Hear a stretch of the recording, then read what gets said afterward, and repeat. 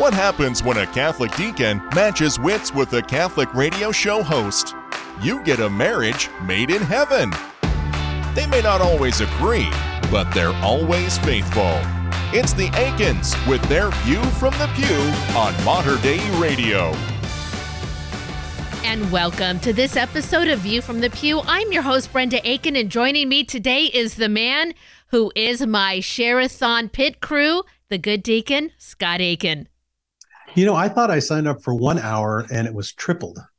You did have a you did have an extended on-air presence. That was that last day. But I got to tell you, every day when I came home, because those Share-a-thon weeks are really long for me, I'd come home in the evening and the house would be all taken care of and warm lights were on and a meal was waiting for me. And you just said, you know, there's your dinner. And you didn't even necessarily talk to me too much because you knew I'd just spent the last, few hours on the air. It's such a blessing to have a partner like that. Well, for our listeners, I was invited to be on the 4 o'clock hour on the last day of Share-a-thon. And I was on for 3 hours from 4 to 7. And it was just a tremendous, I think it was historical for the radio show because of a generous donation that was given. And we were dollar for dollar matching for a significant amount of money. And it was just incredible to see the energy and the grace move throughout the radio show with everybody involved, and Dina Marie hosting that for us. Just a tremendous success. It was a tremendous success, and we have been spending this week on the morning show just talking more about the Share-a-thon, thanking all of our supporters, all of our great religious brothers and priests that all just kind of made a train of guests coming in, and it made the week go by very quickly, even though there were a lot of hours. And now that Share-a-thon's over, well, we just jump right back into living life. And once again, you're back on the road. So we are recording this with you actually in another state, but more importantly, your business travel took you back to Southern California. You're recording this from my house, my actual childhood home. My mom and dad have lived in this home for more than 50 years. And there you are sitting in my family's dining room where many meals have taken place. And you're recording with my mom and dad kind of looking on. I have long believed that my mother loves you maybe a little bit more than I do, because she gets real excited when she knows that you're coming. And she's, I'm sure, planned some good meals for you. Well, I'll have you know that as soon as I entered the house, I was offered a piece of banana bread and a cup of coffee by your dad. And your mom did the banana bread, baked 5 loaves. I'm going to bring one home. So, yes, I've always fed well in the many years, 37 years I've been coming to this house. This is a pilgrimage for me to come back home to your home.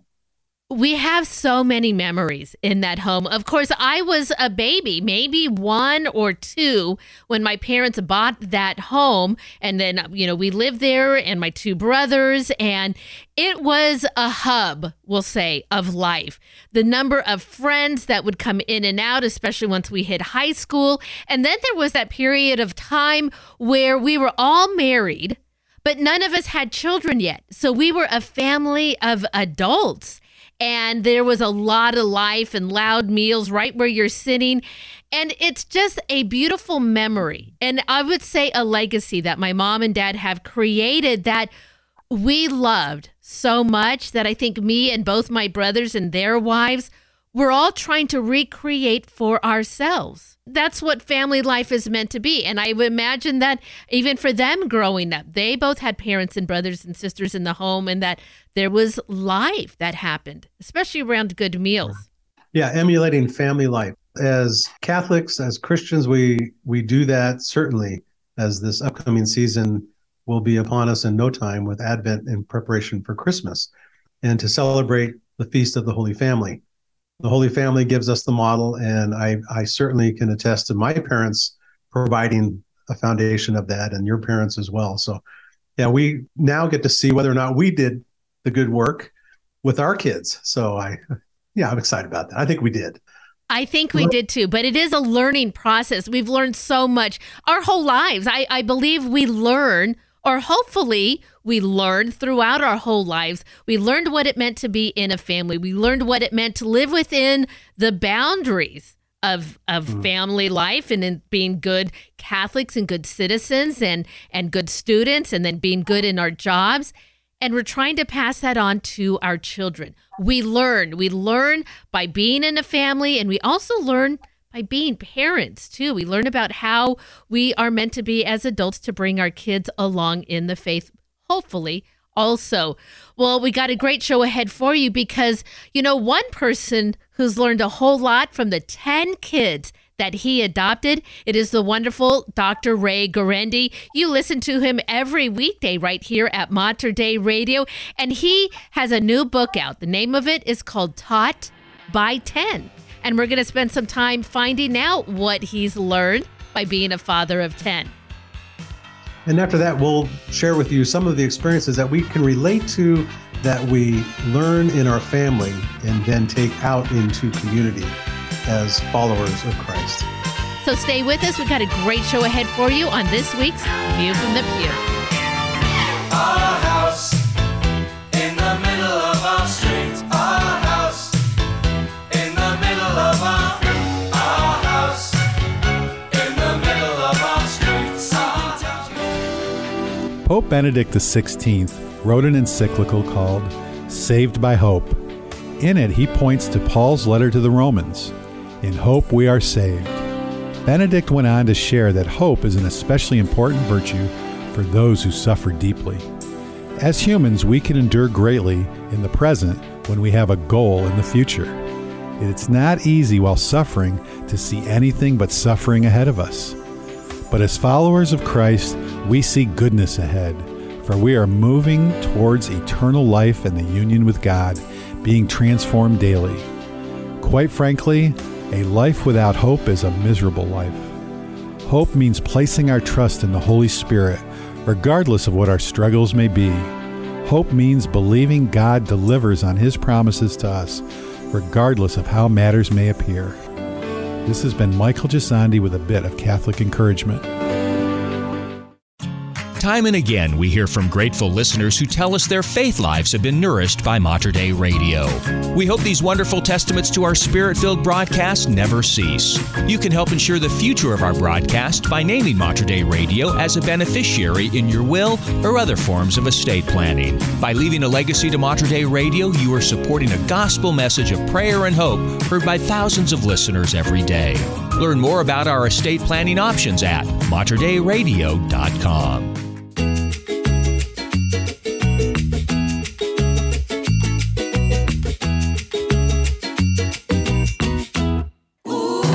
It's Deacon Scott and Brenda Aiken with their View from the Pew on Mater Dei Radio. Well, it is the most important job you'll ever have, but there are no prerequisites you have to take. There's not an owner manual to tell you how to take care of it, and just when you think you got it figured out, well, God throws you a curveball. That's what parenthood is like. But if you trust in His divine plan and some sage advice from the experts, not only will you pass on your faith and rules to live by, well, your children, they're going to teach you a thing or two about yourself also. In his new book, Taught by 10, Dr. Ray Guarendi shares his wisdom with clarity and abundant humor because, as any mother or father knows, parenting is just too important to be taken too seriously. And today on The Morning Blend, the doctor is in. Good morning, Dr. Ray. Thanks so much for talking to us today. Brenda, there is one thing you do have to be a good parent. Okay. I hope I have it. What is that? Kids. That is true. You do have to have kids. Without that, it's really hard. Yeah, it's really hard. If you have no children, really hard to be a good parent. Well, I suppose it's those that have no children that always seem to have the best advice to tell other people, well, how they should be doing it better. Dr. Ray, though, you are an expert because, well, you've got a big family. You know, you and your wife, Randy, you are raising or have raised 10. Was that the plan when you two started out, fresh face at the altar, 10 kids? That was going to be our number. If somebody would have said to me at that altar, you're going to have 10 kids. I would have said, you might be thinking about one of the groomsmen here. I don't know. Let me show you my license here. I think you got the wrong guy. Dr. Ray, before the good deacon and I had children, I cannot remember what we ever laughed at. Our children crack us up, especially when they were little. They would do the funniest thing. And then I never imagined how much work would go into that. We can say or we can know and understand that, yeah, that's a responsibility. But until you get into it, you really start to understand what it takes. You decided that you're going to take it again and again and again. What was the support that you realized that I have it within me, if I trust in God's grace, that will allow me to have big families? Because, to be honest, Dr. Ray, there's not many families anymore, especially even within our Catholic churches. They're not having children. What made you keep going back to that well? Tax deductions. I figured if I could pay no taxes, I'd be doing fine. Actually, long about child number 6, my wife said, Ray, if not us, who? We have a solid marriage. We have the resources. We think we know what we're doing. So how can we say to the Lord, okay. No, we basically said, okay, let's see what God gives us. On child number 7, my wife was coming into the church. She was praying at the Sancta Clara Monastery, which is the monastery in Canton where Mother Angelica was the prioress. My wife said, Lord, if you want us to have another kid, you're going to have to drop it in our lap because I think we're done. The next day, we got a call from an attorney in Columbus who said, I have a little baby boy. He's in intensive care at university hospitals. I have no one to adopt him. Are you interested? And my wife had just said, Lord, you're going to have to drop it in our lap. So how are we going to say no now? Sure. So that's what happened. Little Petey came along. He's now 25 years old. He loves the faith. So I think what I've learned most is this. Many parents get frustrated. You called it work. It is work in the sense that you sacrifice much of your own life to take care of those kids and raise those kids. The difference is the frustration. Many parents are so very frustrated because they really don't have discipline control. That is so common now. Kids are going to misbehave like crazy. They're kids. But the fact that so many parents don't have solid discipline control, they can't say, please go to the corner, and the child goes without an eruption, without a fit, without 27 times coming out of the corner. And that drives a parent crazy. And we had that kind of discipline control. We knew we had to have it. We had 10 kids under 12.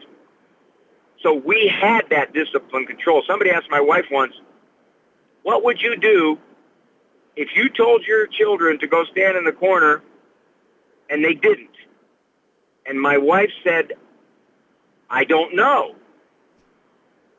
And the person said, what do you mean you don't know? And she said, it's never happened.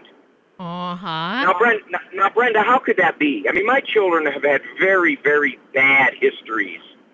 They've been drug abused, neglected. They were older, some of them, when we got them. They had histories that would make them very tough to raise.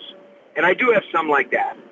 Why did we not have that authority issue? Because early on, the children learned very quickly, you got to mean what you say, and you're going to follow through. It's predictable, and they're not dumb.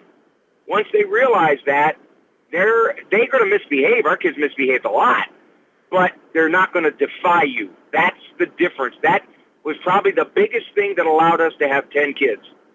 You'll learn some more of that great advice from Dr. Ray Guarendi in his new book, Taught by 10. It is out by EWTN, but you can also get it through Sophia Institute Press. Dr. Ray, the good deacon, and I, we were married 33 years ago. And while I feel like I had a fantastic upbringing, as many kids do, well, I thought I could just do it better because I knew so much more. But it seems like now, especially in this day and age with so many other influences, there's a lot of stuff that we're getting wrong. What is going wrong for parents today, and what are we doing a little bit better? I would say that most parents are underestimating how powerful the pop culture is at shaping who their children are. One of the saddest things I encounter, Brenda, is a parent sitting in my office with a 16, 17-year-old, a 20-year-old, and the parent says, I don't know who that is. We didn't raise him that way. I believe you. I believe you also underestimated what did. They gave smartphones way too early. They were not vigilant enough on who this kid hung around with. They allowed so much of the culture into their home because they were afraid that their kid would be resentful. Kid would be sneaky. They were afraid that they wouldn't be understood. They were afraid that they'd be out of sync with the culture. So what they do is they go along with the culture way too much, and then some of the kids get misshaped. And that's explaining why so many kids are leaving the faith when they get into their late teens and early 20s. Well, here's the thing, though, Dr. Ray, and I feel like the good deacon and I, we have presented this united front. Now, our children, for the most part, have straight and narrow, but the world, and we talked about this earlier, technology, all of these influences, it feels like it's getting in the way of me being able to raise the kids the way I think is best. Now I feel like, well, the good deacon and I, we might be united in our thinking inside our house, but we're losing control outside a little bit, and that's seeping in. How do you make sure that your boundaries and your rules follow them when they step out of your home too? If they're still in your home, but they're going out as they're getting older, you have to have a high level of supervision. There's no way around it. Some parents will say, I don't like who he's hanging around with. I say, well, why do you let him hang around with them? Well, that's his friend. Yeah, but why would you allow that if this friend is someone that's going to pull him in a bad direction? Well, I don't like where he goes after school. Well, wait a minute. Why are you allowing that? Well, that's where his buddies all go, and he goes, and he says he doesn't do anything. So in other words, we yield. First thing, supervision. You got to have better supervision. Now, you let the rope out very slowly. Our oldest son, as we raised him, we barely got a computer when he was 10 years old, so we didn't have to deal with that. Our youngest daughter, my gosh, smartphones were around, and all of her friends had one by age 10. She wasn't going to get one. As a matter of fact, I think she was the only kid in her freshman class that didn't have one. And that's the way it was going to be. So in other words, that kind of supervision, you have to have great strength as a parent to stand against that. If you're trying to raise a God-seeking child, understand that you will be, in some levels, very much out of sync with the culture. You will very much be out of sync, perhaps, with your own parents who think you're too strict. You will be out of sync with many in your church. You have to have the strength to say, this is how I want to raise my child. I always said this, Brenda, I learned this. If my kids go astray, I want to be able to say, it's because they went through me, not because I stepped aside. I like that. We always want to stand in the way because, well, God placed them there for you to stand, well, to bring them in that faith. I love that so much. That is more of what you're going to be able to learn in Dr. Ray's new book. It is out by Sophia Institute Press. Thanks so much for your time today. We really appreciate you taking the time out. Brenda, I'm getting a little sick of having to write books just to get to visit with you. Oh, hey, anytime, Dr. Ray. We'd love to have you back in the area. Thanks so much. I'll talk to you. And again, that is Dr. Ray Guarendi. So the name of his new book is Taught, by 10. It is out through Sophia Institute Press. I will be sure to add a link to where you can get to Sophia, purchase a book for yourself. I'm also going to add a link to Dr. Ray's webpage. You're going to find all kinds of great resources, more sage, maybe a little humorous wisdom. You're going to find all of that on the podcast of this interview, materdeiradio.com, and the Hail Mary Media app. Love and tradition of the grand design, some people say is even harder to find. Well, then there must be some magic clue inside these gentle walls, 'cause all I see is a tower of dreams, real love bursting out of every scene. Scott, we have said this before, and it's still true. I don't know what we ever laughed at before we had children. I mean, we were married for 9 years before our oldest daughter was born, and that was through various circumstances and losses, but that's how long it took us in order to start our family.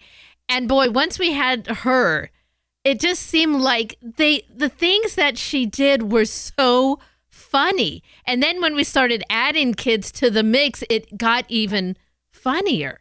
But I also learned that even through all of that, I didn't understand until we had kids the sacrifices that parents do or give because they have children. Sacrifices of money and sleep and sacrifice of your own meals because other kids wanted to eat what you had. You learn so much and you become so much greater if you do it well. Yeah, and I think that's it's in the formation process of the kids that the parents are formed further. I mean, I think what we found, in reflection just to that point you brought up about having humor, it balances the suffering of what we might have to contend with as new parents, because we're learning everything for the first time and we're panicked and stressed about so many things that we don't know. And then we have to live into that. And I think it really teaches us the understanding that our parents had given us. What does faith take? It takes entering into the unknown and trusting that it will work out, but together. And it's constantly coming back together. And I think for the marriage, that is the as I've often stated to folks, that's the primordial sacrament. It's the sacrament that binds us together as society is in that root with marriage. And from that, family is the fruit and the blessing, not only for the immediate family, but for the community in which that family is raised in. And our children, we're starting to see that having effect. Like that's the definition of a sacrament, is efficacious. So our kids are affecting the community in which they're living that we've raised them in, but it comes from a history of our own family, our own experiences. Scott, we have grown in our faith because of our children. So we've grown in our faith because of losses that we've experienced. And even greater, it opened us to the ability to be open to life in a unique way. I think that having 4 kids is maybe average for some Catholic families, but to others, they think, wow, you have a big family. And we grow in holiness together.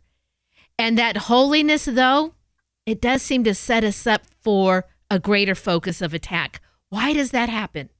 Yeah. Oh my gosh. That's, if there's going to be a place to attack a fort, it's at the weakest gate, right? I mean, that's kind of historically kind of the motif of how the enemy attacks.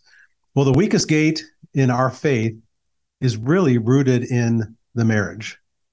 Because if the marriage can be divided, the children will be affected and it will cascade down into the future of the society.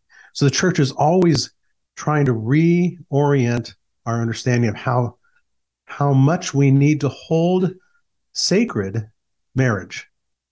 And in this society, and that's not to say Catholics are better in the percentages on this. We aren't.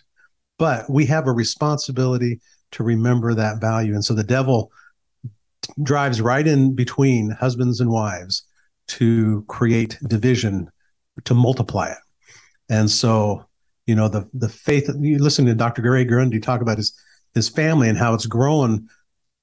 10 kids and all that they do, and how many times has he suffered attack and his wife suffered attack in the time frame that they've been together? Probably countless times, as most couples could attest to in reflection. But it's when we're able together to be able to resolve and overcome that we actually become that much more stronger. It's the transformative process of the sacrament. It's also, as we have become parents of young adults, it's been a difficult transition too, to let go, to realize that we are their parents, will always be their parents, but we're not the same guides. We are not in charge and in control of how and what they do as they were when they were living in our house. Throughout the Share-a-thon, we talked about at the opening of our show, we just had that a constant prayer that was being brought forward from our supporters is prayers for their children to return to their faith. And it's heartbreaking for parents. And while our own children are still practicing, I can understand how that could feel for somebody. And they have to make those decisions on their own. And there's not a lot you can do, but remain faithful. Remain faithful and know that God's got this battle. The gospel passage from this past weekend from Luke was exactly that point, that we are to pray and to pray and to pray. And it's Christ focuses us on the prayer that if we ask for the return of our children, the protection of our children, God hears us. And how much more does he hear us than in that gospel passage where it talks about the judge who didn't care about God and didn't care about people, but he found in favor of the woman's ask for justice for her son. Well, how much more does God provide justice? Immeasurably more. So when we have that loss, and what we shared at the Share-a-thon is, who do we look to? We look to the saints. And St. Monica is just the shining star of that commitment and faith that no matter what I'm seeing on the outside, I'm trusting that the Lord, through my prayers, is transforming my son on the inside. And sure enough, St. Augustine comes in to be the doctor of the church as a consequence. Absolutely. Never stop with your prayers. Scott, before we go, will you end us in prayer? Lord, we are so grateful for families whom we've come from and families whom we are living into. Help us to trust that the family that you were born into, the model of our ask to be as family, be emulated more and more during these days to come. May we be rooted in hope and trust in your promise that you are with us always, and help us to do this week's good work to pray, pray, pray. In your name, Jesus, we ask this. Amen. And that is going to wrap it up for us this week. Please tune in next week as we share with you more stories about our faith, our family, and our view from the pew. God bless and have a great week. You've been listening to View from the Pew, a weekly look at faith and family life from a Catholic perspective with Deacon Scott and Brenda Aiken. For more information on the Aikens and to listen to an archive of their previous shows, visit them online at materdeiradio.com/pew. View from the Pew is produced at the studios of Mater Dei Radio in Portland, Oregon.